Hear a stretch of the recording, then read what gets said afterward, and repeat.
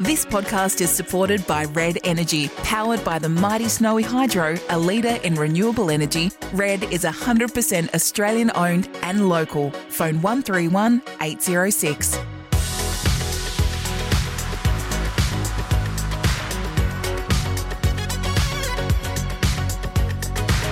Welcome to Tuesday with Ash Pollard, thanks to Red Energy. 100% Australian electricity and gas, that's Red Energy.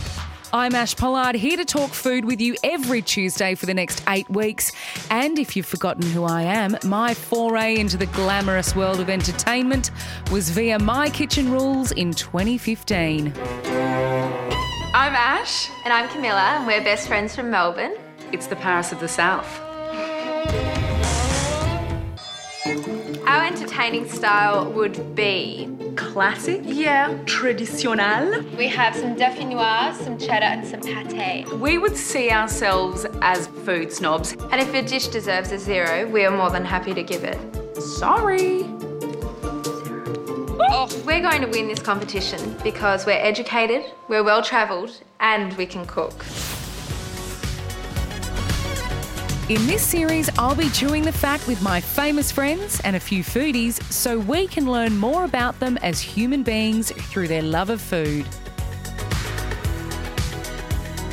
On this episode, I chat to my friend, comedian and actor Nazeem Hussain. Nazeem and I shared an intimate few months in the African jungle on I'm a Celebrity, Get Me Out of Here. Not that long ago, that was an interesting experience, and we do discuss this in this podcast, but we decided to kick things off with cravings, food cravings during pregnancy. I can't actually believe it. I can't wrap my head around it. Neither can I. Don't even worry. And you know the worst thing about being pregnant, and you wouldn't know this, is the cravings. Like, I'm not a junk food kind of person, but Macca's, oh my God. Really? Yep.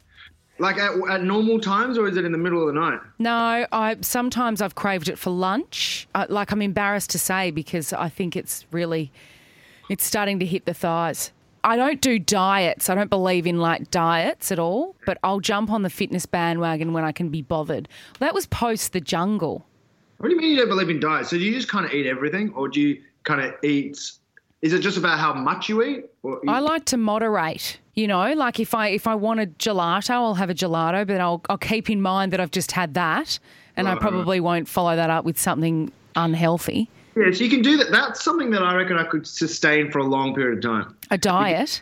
No, like what you just said. Like if you have like a bar of chocolate, you're like, oh, I just had a bar of chocolate, so I'll probably just have something lighter, or I'll just keep that in mind for the rest of the day. So I'm not going to go have a slab of chocolate for lunch and dinner as well. Do you maintain like a Sri Lankan diet 24/7, or do you mix it up a bit? Because I'm living by myself, like curries, like I absolutely, it's my comfort food when I really, really want to just just have like a night in or something. Like curry is the food that I crave, rice and curry. But it's really heavy. It's like curries have a lot of oil in it. It's rice heavy. Yeah, so they're just really filling, and it's probably not healthy. If you look at a lot of Sri Lankan men, middle-aged men, they're skinny physically, except for this like pot belly that they have. In fact, it's so difficult to work off that diet. I went to Sri Lanka recently, end of last year, and there's this big rock called Sigiriya. It's this like UNESCO World Heritage Site, and you climb up it, and it takes a couple of hours, and it's really exhausting by the end. And we had this tour guide who does it like 4 times a day. So super fit guy, 4 times up and down. And, but the thing is, if you look at him, he's got this freaking pot belly, which proves that like he must be eating like normal rice and curry. But even though he does that climb 4 times a day, you can't work it off. It's not about what you do fitness wise. I think it's about like what you eat that's more important for you, for the way you look. So, okay, forgive my ignorance, and I've asked you this before, stereotypical Sri Lankan, Indian food, everybody always just thinks of curry and rice and naan and all the rest of it. That's not where it starts and ends. It's not. I mean, look, Sri Lankan food is, obviously people are very familiar with Indian food, curries, rice, naans, rotis, which is great, and Sri Lankans do a lot of that. But I think Sri Lankan food is a little bit more coconutty, probably got sometimes a little bit of fruit in the curries. But also we have like string hoppers, kotha roti, so it's... What's a string hopper? String hopper is kind of like rice flour stringy pancake that you use as an alternative for rice. So normally you have rice with curry. You have like string hoppers with curry. Or a hopper. And if you've seen a hopper, it's kind of like a bowl-shaped pancake again, crispy. And you can have egg in it, or you can just have a plain hopper. There are like other alternatives for rice and naan. And Sri Lankans kind of like, there's something called pittu, which is like kind of like rice and coconut that's sort of crammed into like a little. Yeah, it's pretty good. It's good food. And I still owe you. Shut up. Yes! Finally, because I was going to say I've never had the pleasure of trying Sri Lankan food. Okay. How about this? As soon as June 1 comes around, we're allowed to go to these restaurants. I'm going to take you to one of 3 Sri Lankan restaurants. Cinnamon's, Lankantaka, or Upali's. They're 3 really great Sri Lankan restaurants. I'm going to take you there and give you the 101. We made a bet in the jungle. The bet was, what was it? I can't even remember now. Whoever lasted longer. No, whoever got voted out. Got taken for lunch by the person that won that bet. So that was I owe you a Sri Lankan lunch. But actually, I was going to take you to this place called MKS, which is a grocery shop, a Sri Lankan grocery shop. And at the back, it's kind of got like an eating area. I think we could do better than that. No, but I remember you telling me that, and then you thought I was too posh and too snooty for such an establishment. But actually, it's kind of like street food. It's not really like and these other restaurants do like, they've got the street food variety on the menu. But I know you can do it rough, man. Man, I can do it rough. I ate asshole on the jungle, so I can eat anything. I've heard that you didn't stop. I'm joking. I'm joking.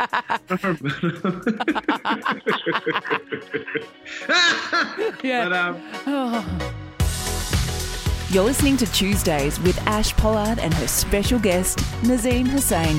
Thanks to Red Energy, 100% Australian electricity and gas. Call 131 806 today.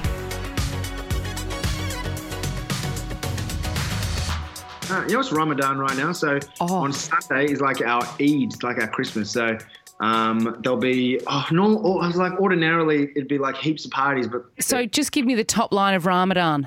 Okay, Ramadan, month of the Muslim year, where we don't eat or drink or have sex from sunrise to sunset each day, 30 days. It's a month of where you attain spiritual. Basically, you're supposed to try and become a better person in this month, and I don't know if that's really worked with me this year. I tell you, I'd become a horrible person if I had to abstain from all of those things. Even without Ramadan and the fasting, you still can't drink alcohol. Yeah. You're not supposed to drink alcohol. You're supposed to treat your body like a temple. Your body is known as a trust, like you're supposed to look after it. So really, anything that damages your body, you're not supposed to do. So whether that's smoking, alcohol specifically, like drugs, overeating, undereating, not exercising, like you're supposed to look after it. That's not to say everybody does that.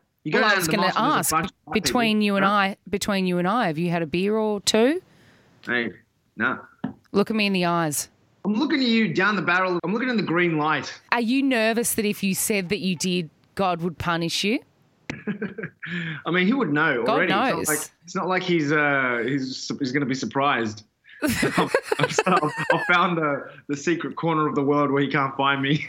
Okay, so how many days is Ramadan? You're not allowed to eat, drink, whatever? 30 days. We follow the lunar calendar. So like the calendar, the January, February, March calendar, that follows the sun. Mm-hmm. Whereas the Muslim calendar is a lunar calendar. So that's about 11 days shorter than the normal year that we follow. So Ramadan is about 29 to 30 days. And there's a traditional method of like figuring out when the month starts or ends by looking for the moon. And if you can see it, you're like, the new month has started. Or there's a more modern approach, which is just like, scientifically, this is when it's supposed to start. Yeah. Okay, so you're fasting. Yep. Is that currently? You're doing that now? I'm not. But clearly I'm a bad guy. I'm swearing and all sorts of stuff. No, swearing's fine. That's all very un-Islamic, I'm supposed to be, hi, Ash. Oh. Hi. So, okay. Well, this is all new to me, but I don't know how you last the 30 days without food. Listen, mate, at the end, at 5:30 p.m. when the sun sets, I can eat and drink and do everything.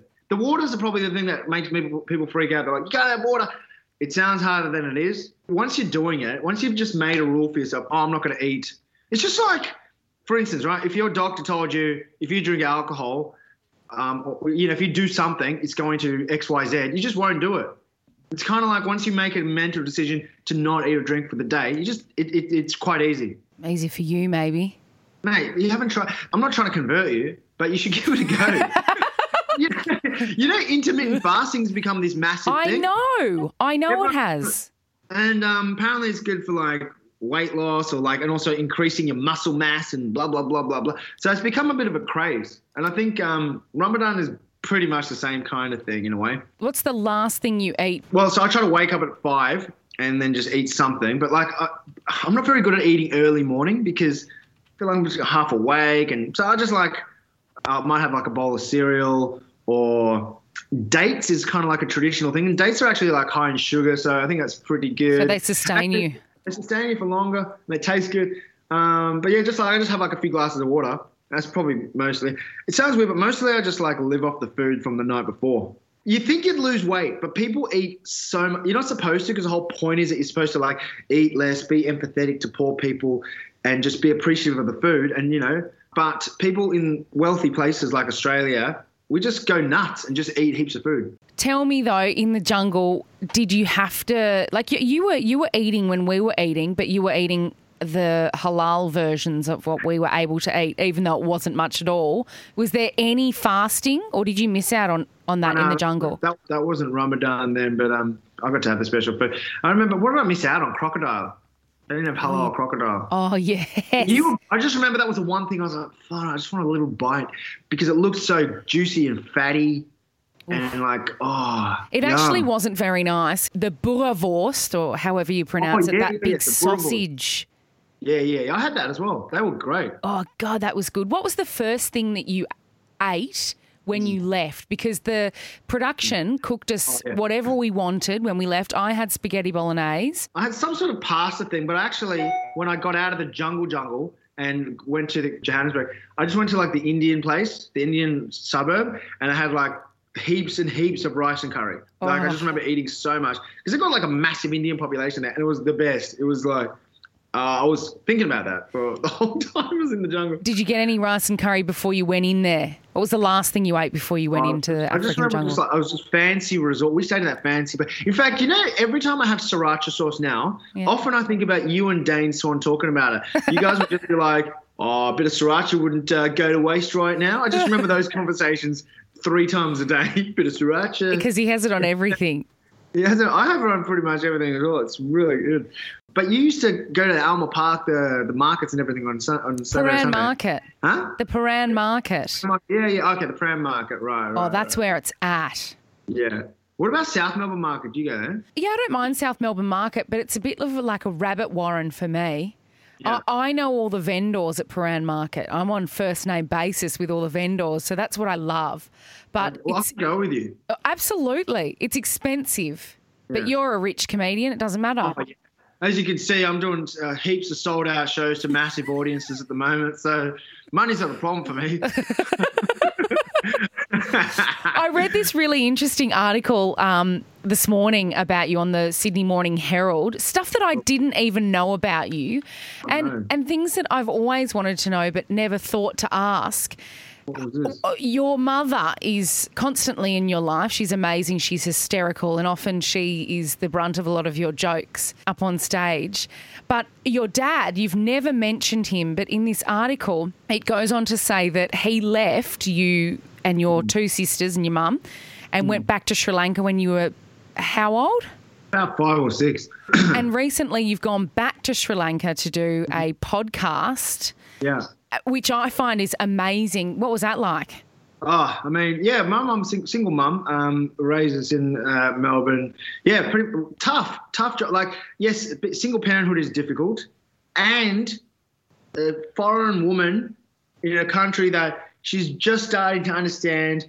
Back then, let's be honest, there was a fair bit of racism, but she kind of like, when she tells us stories about like the racism that they copped, I'm like, how the hell did you not want to punch everybody in the face? But our parents' generation just deal with it so much differently. Like I don't know, they can brush it off. Whereas now, like if someone says something to me kind of annoying, I'll be like, what did you say? And it'll become like a, like a tweet, or it'll be my stand up, and it doesn't compare. But yeah, she clearly did a great job. Look at me.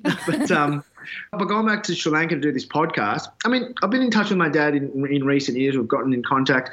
It's very different reconnecting with a parent that you didn't sort of have a lot of face time with as in your formative years. It's like meeting an adult that you know is important to you and you have an emotional connection to, but like a stranger that's somehow been in the background for a long time. Like if you and I only had a friendship over Zoom and that was it for years and years and years, when we meet in the flesh, as much as we know we've shared a lot of stuff together or we've got a significant relationship, it's still difficult to have that emotional connection. I don't know. It feels strange. So it felt like there was a lot of work to do. But no, he's a, different man to what he was when I was growing up. And, I'm a man and he's a man now. So it's interesting to meet your dad when you're probably the age that he was when he kind of left. You did meet him when you went back to Sri Lanka? Yeah, I met him the last few times I've been there, but this was a trip basically in a way for my son Issa. So this is for Audible. It's still being, we're still putting the episodes together. Mm-hmm. It's just to sort of, I guess, understand this Sri Lankan part of my heritage and kind of help explain that to him. And so understanding Sri Lanka, because every time I go to Sri Lanka, and this is probably the same story with a lot of ethnic kids growing up in Australia, you go back to your parents' country and you just hang out with family, and you don't ever get to see the country. And Sri Lanka has become this super popular place in the last few years. It's number one on Lonely Planet. People, like all of my cool friends, and I'm sure it's probably been on your list, they go to Sri Lanka and they're like, oh, I've been here, I've been there, I've been to Sigiriya, I've been to Dumble, all these places, and I've never gotten to go there because I didn't get to experience it like a tourist. So this was me kind of getting to experience Sri Lanka like a tourist, but also kind of like understanding, I don't know how much you know about Sri Lanka politics, but like none. Sri Lanka. There was like a civil war, and Australia has had a debate about taking in refugees from Sri Lanka because of the civil war. So we sort of got a connection to what's happening over there, and we just sort of want to understand that. It was a very interesting experience. I think I felt like I reconciled some of these gaps in my understanding of myself and my heritage, but I also left with many more questions. And I feel like this podcast might be a little prickly. Sri Lankans don't often like to talk about some of our skeletons in the closet, and there's consequences for that. So we'll just see what happens. Yeah, I know. I can see it when I ask you questions, just when we're socialising, and you know that you want to say something, but it's like, oh, should I? Maybe I probably shouldn't divulge that. Yeah, it was just kind of like, modest. I don't know if it's modest, but definitely not. I'm an arrogant guy. Oh, come on. Mate, I do stand up. I'm clearly not a shy little petal. Yes, but your stand-up's all about politics, mostly. Mate. It's strange because when you talk about things like that, politics and religion, I get it. Often I just think mumbo jumbo. They're just scrambled words in my head. I don't care. I don't care for politics. I don't buy into religion because it confuses me and it frustrates me. But you just share with such clarity. Honestly, I feel like religion is not for everybody. Religion gives me a lot, but ultimately, like, religion helps me feel like helps me become a better person.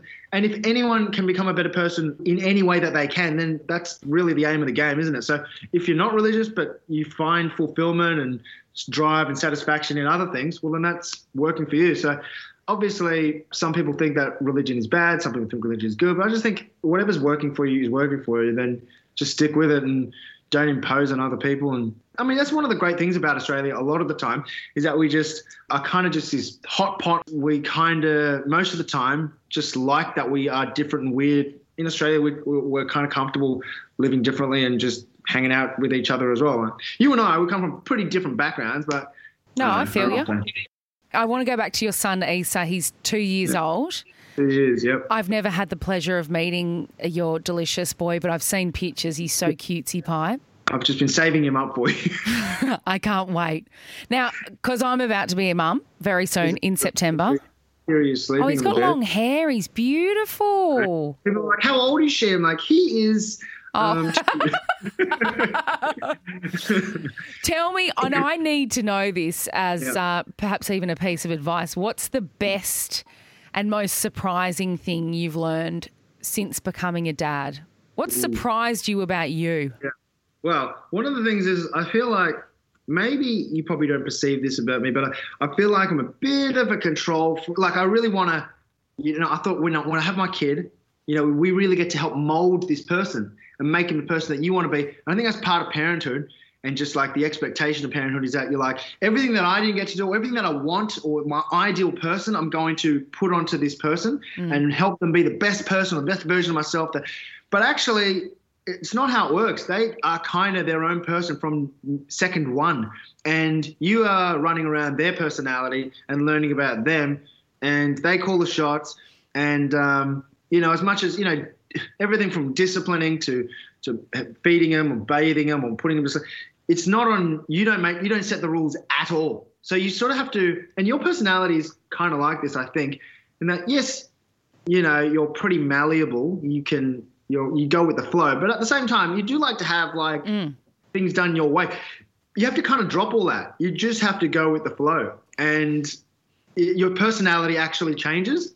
It's like now looking back on what I thought parenting was and what I was like, and knowing where I am right now, just kind of like surrounded by freaking toys on the floor and shit everywhere. Oh, that's going to drive me nuts. The thought of the toys everywhere is giving me anxiety. But it's kind of like your personality will change. There are two types of parents. This is something that I haven't thought about, but now I think, gross, leftovers, your kids' leftovers. Are you somebody that eats your child's leftovers or bins them? Mate, I eat them. Oh, what? So I just eat them. Sometimes, when you're serving the chilled baby food, okay, baby food, like the mushy stuff, not so exciting. But like the food that you make for your kid when they're about 2, when they're on solids, is fun and it looks delicious. And if they're not going to eat it, I don't care. I'm going to eat What are you making? Whether it's pasta and bits of with sausage or chicken or curry, whatever it is. It's fun. It's good food. It's good food, but not until they've half chewed it and spat it out back onto the plate. You know what you think? You're like looking at your kid like as some random person, which I get. But but trust me, your kid, and I'm a dad, so it's a completely different connection. With a mum, the kid comes from your body. You were going to say vagina then. I saw it. There's no weirdness. It's almost like whatever comes out of the kid's mouth, you can put in your mouth. There's no kind of distance between you and your child. I might be in the minority here, but I find it kind of very normal. God, I'll get back to you on that. What do you cook in? Pasta, curry? No, what do I cook? So yesterday... Or are you like a packet? You give him the packet stuff in the little squeezy packets? I used to back in the day, but now it's so yesterday I made him fish with pasta, kind of like he likes that. Something like congee, congee, it's like porridge with chicken in it, just, sandwiches and stuff like that. Just, cereal. He likes Wheat Bix mashed up, sometimes with this teaspoon of Milo in there. Ooh. Oh, really? That's a treat. Fruits. Yeah. He basically, I like seeing his face when he tries different things, what about yogurt. Stewed fruits? Well, so my mum tried to make him stewed apple yesterday. And she spent all this time making this the other guy, and I was like, here, he said, look like Umma, like your grandma's made. And then he just looked at it, kind of put a little bit in his mouth, and just went and just chucked it. And there was a whole bowl of his beautiful stew, and we were fasting, so none of us could eat it. He didn't like it. How utterly ungrateful. I know, freaking kids. Just the thing. Well, what are you supposed to do in that instance? Because I can't bear the thought of, and in fact, I despise the stories of mothers who are like the short order cooks. Like they'll cook this for that kid and that for that kid because that kid won't eat that. And my child only eats tinned tuna, white rice, and Philadelphia cream cheese mixed together, and that's all they'll eat. How is it? If your child was at that point that you try and get them onto veggies or something nutritious. Have you come to that point yet? No. So at the moment, he's kind of eating things that are put in front of him. However, if they're not eating whatever's in front of them and you need them to have sustenance and calories in their belly, I'll just kind of go, oh, far out. I'll just give him whatever I know he's going to eat right now. He can't just be starving. And sometimes he literally just will not eat something. And as much as I was like, I don't care, he could just sit there until he eats it. You just, when they're crying and just like basically looking at you with like, why are you making me do something I don't want to do, eyes? You just kind of, you just melt. I don't know. I'm probably pretty weak, but I just give him whatever he will eat. I haven't got to the point where I'm like, oh, he only eats X, Y, Z. But yeah, I find it difficult to force him to eat things that he doesn't want to eat. What would you do? Say fast forward a little bit and he's 4, he's starting to get quite fussy. You put like a couple of florets of broccoli on his little high chair just for that sort of nutrition. He's not really into anything green. You got to try and get that into his diet. What are you going to do? At that age, I think you can, like, he doesn't understand bargaining. If you do this, then we can play that game or read that book, whatever. But I think I'm just going to, I'm good at bargaining. You go to the night markets with me in Malaysia or whatever, I'll be like 30 ringgit or whatever. And then if they don't give it to me, I'll walk away. I'll back myself with the deal. So I'll make hard deals with this kid. Thing is, I reckon that they learn really quickly. So he'll know what my game is. Yeah, he'll know what your game is. If he's anything like you, he's not going to be stupid. I don't really know what's going to happen here. Only child as well, you know. He is. You'll have an only child until you have another one. I know, and I think about that too. I'm I'm one of 4. 4, okay. Act like an only child. What? I'm joking. That's not it, though. No, you're right. I probably do. I probably do sometimes. I think when I was young, I was really fussy with food as well. I hated broccoli.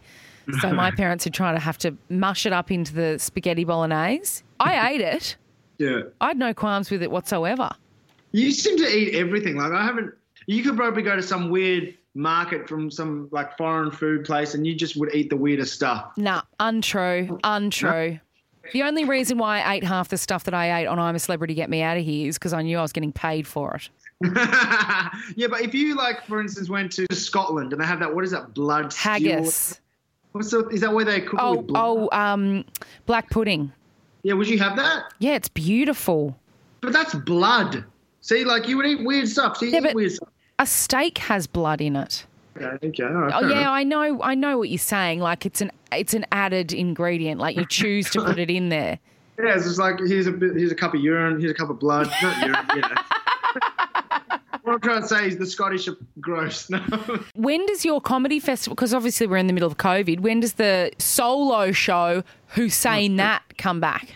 I was 1 week into the national tour and then the whole thing got cancelled and had to refund all the tickets and don't know when we're going to be able to do stand-up again because when can you have live performances? Yeah. Casey Donovan did a show I saw, to Cars. Yeah, like a drive-in. Drive-in, yeah. So you can't do that with stand-up, I think, because you need to hear everybody. But, last night I was talking to a comedian and they were saying some of the old venues, one of them start doing comedy again, but then they did the measurements and they're like, actually, we can only have 20 people in here if we all keep 1.5 metre distance. I don't know. Do you love being a comedian? Mate, it's so much fun. It's so ridiculous because I used to work in an office. I was doing tax, studied law and science, and that's what I thought I was going to do. I genuinely never thought I'd be doing stand-up. And then it just kind of happened. I was just sort of mucking around on the side, got offered to do this television show, and then I had to take 6 months off at work. Thought I'd come back, but it just kind of rolled on. So it's really exciting because it kind of came out of nowhere and because it was my hobby that now I'm like doing it for like to pay the bills. Like I'm feeding my kid with jokes, which is a strange realization. I remember when he was born, I looked at him, I was like, I'm going to support you with jokes? What the hell is wrong with me? That was the first time I ever started stressing out about my career. Like, I have to be funny now. Do you feel like you stress out about that all the time? Because the entertainment industry in Australia is really difficult. Like, it's hard. I won't lie. Like, it's not, you don't just sit back and think, I'm in a cushy job. It's unlike any other job, the entertainment industry, especially if you're a performer, because you have an audience, but you might not the next year But to be honest, I feel like with, television and radio and all that sort of stuff can come and go. But for me, I really like doing stand-up because you've got an audience of people there. If you are good to them, then they might come back. And do you have a rider? No, just come on with this. No, a rider. Oh, rider.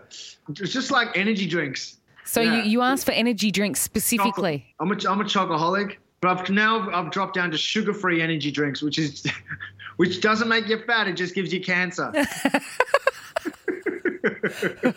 then I was talking to Tommy Little, and he's like, "Why do you have like an upper?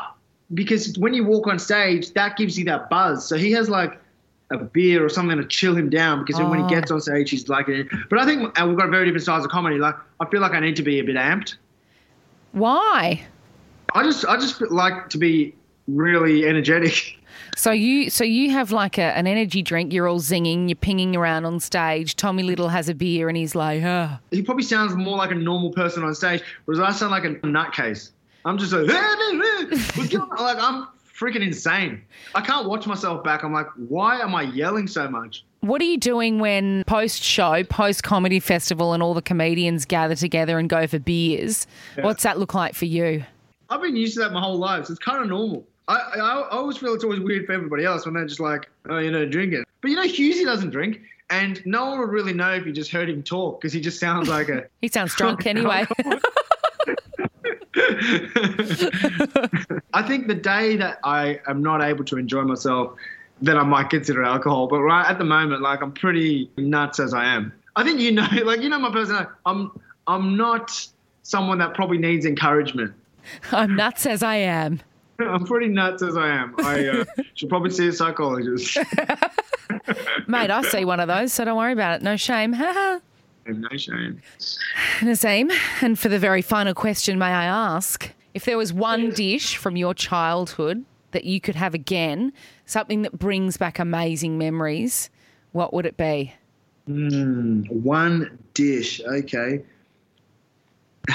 It's called Vatalapam, which is like a Sri Lankan cream caramel. Oh my gosh, spell it. WATTAL, or maybe two L's, AP, or maybe two P's, oh my God. AM. So what'll happen is a good way to say it. Or Vatalapam. Vatalapam. That's it. Yum, I want some of that. So we're on for a date, mate. Lock it in. Good luck with the pregnancy. Oh, thanks so much. Can't wait to meet he or her. Do you want to come for the birth? Yeah, I'll be there. Cool. Oh, Nazeem, my dear friend Nazeem Hussain. If you have any questions for Nazeem or to find out where he's going to be performing next, head to nazeemhussain.com. And if you've got a question for me, hit me up in my DMs on my Instagram, ashpollard __. In fact, I do have a listener question right now. Lena from Bendigo. Lena says, Ash, love to know your thoughts on the sourdough baking craze. It feels like every second person in my Instagram feed has perfected the art of sourdough baking while under COVID-19 restrictions. My first, second and third attempt was a complete fail. I've spent so much money on ingredients. Is baking your own bread really all it's cracked up to be? Should I persist or buy from my local artisan bread maker? I'm lazy when it comes to making a sourdough starter myself, and I adore Woodfrog Bakery here in Melbourne. So often I'll go and spend the big bucks on a beautiful sourdough loaf, but I will say, if you can perfect a sourdough starter and you have the time to feed it and give it the love and attention it deserves, you are going to come up with some amazing loaves, I guarantee it. So I say persist for a little while longer, but if all else fails, head on down to the bakery. Thanks for listening to Tuesdays with me, Ash Pollard, all thanks to Red Energy. Now is the time to switch to a 100% Australian electricity and gas retailer. Call 131 806. If you love an insightful podcast, Red Energy's podcast lifestyle series is for you. Real estate, cooking, parenting, home design, plus the sport of gardening with Dale Vine. I never thought I'd say it, Jane, but compost is on trend at the moment. It is as cool as a hairstyle by Dustin Martin, I can tell you. Powered by Snowy Hydro, a leader in renewable energy, switch to Aussie-owned Red Energy today. Red Energy's podcast lifestyle series, available wherever you get your podcasts and the SEN app.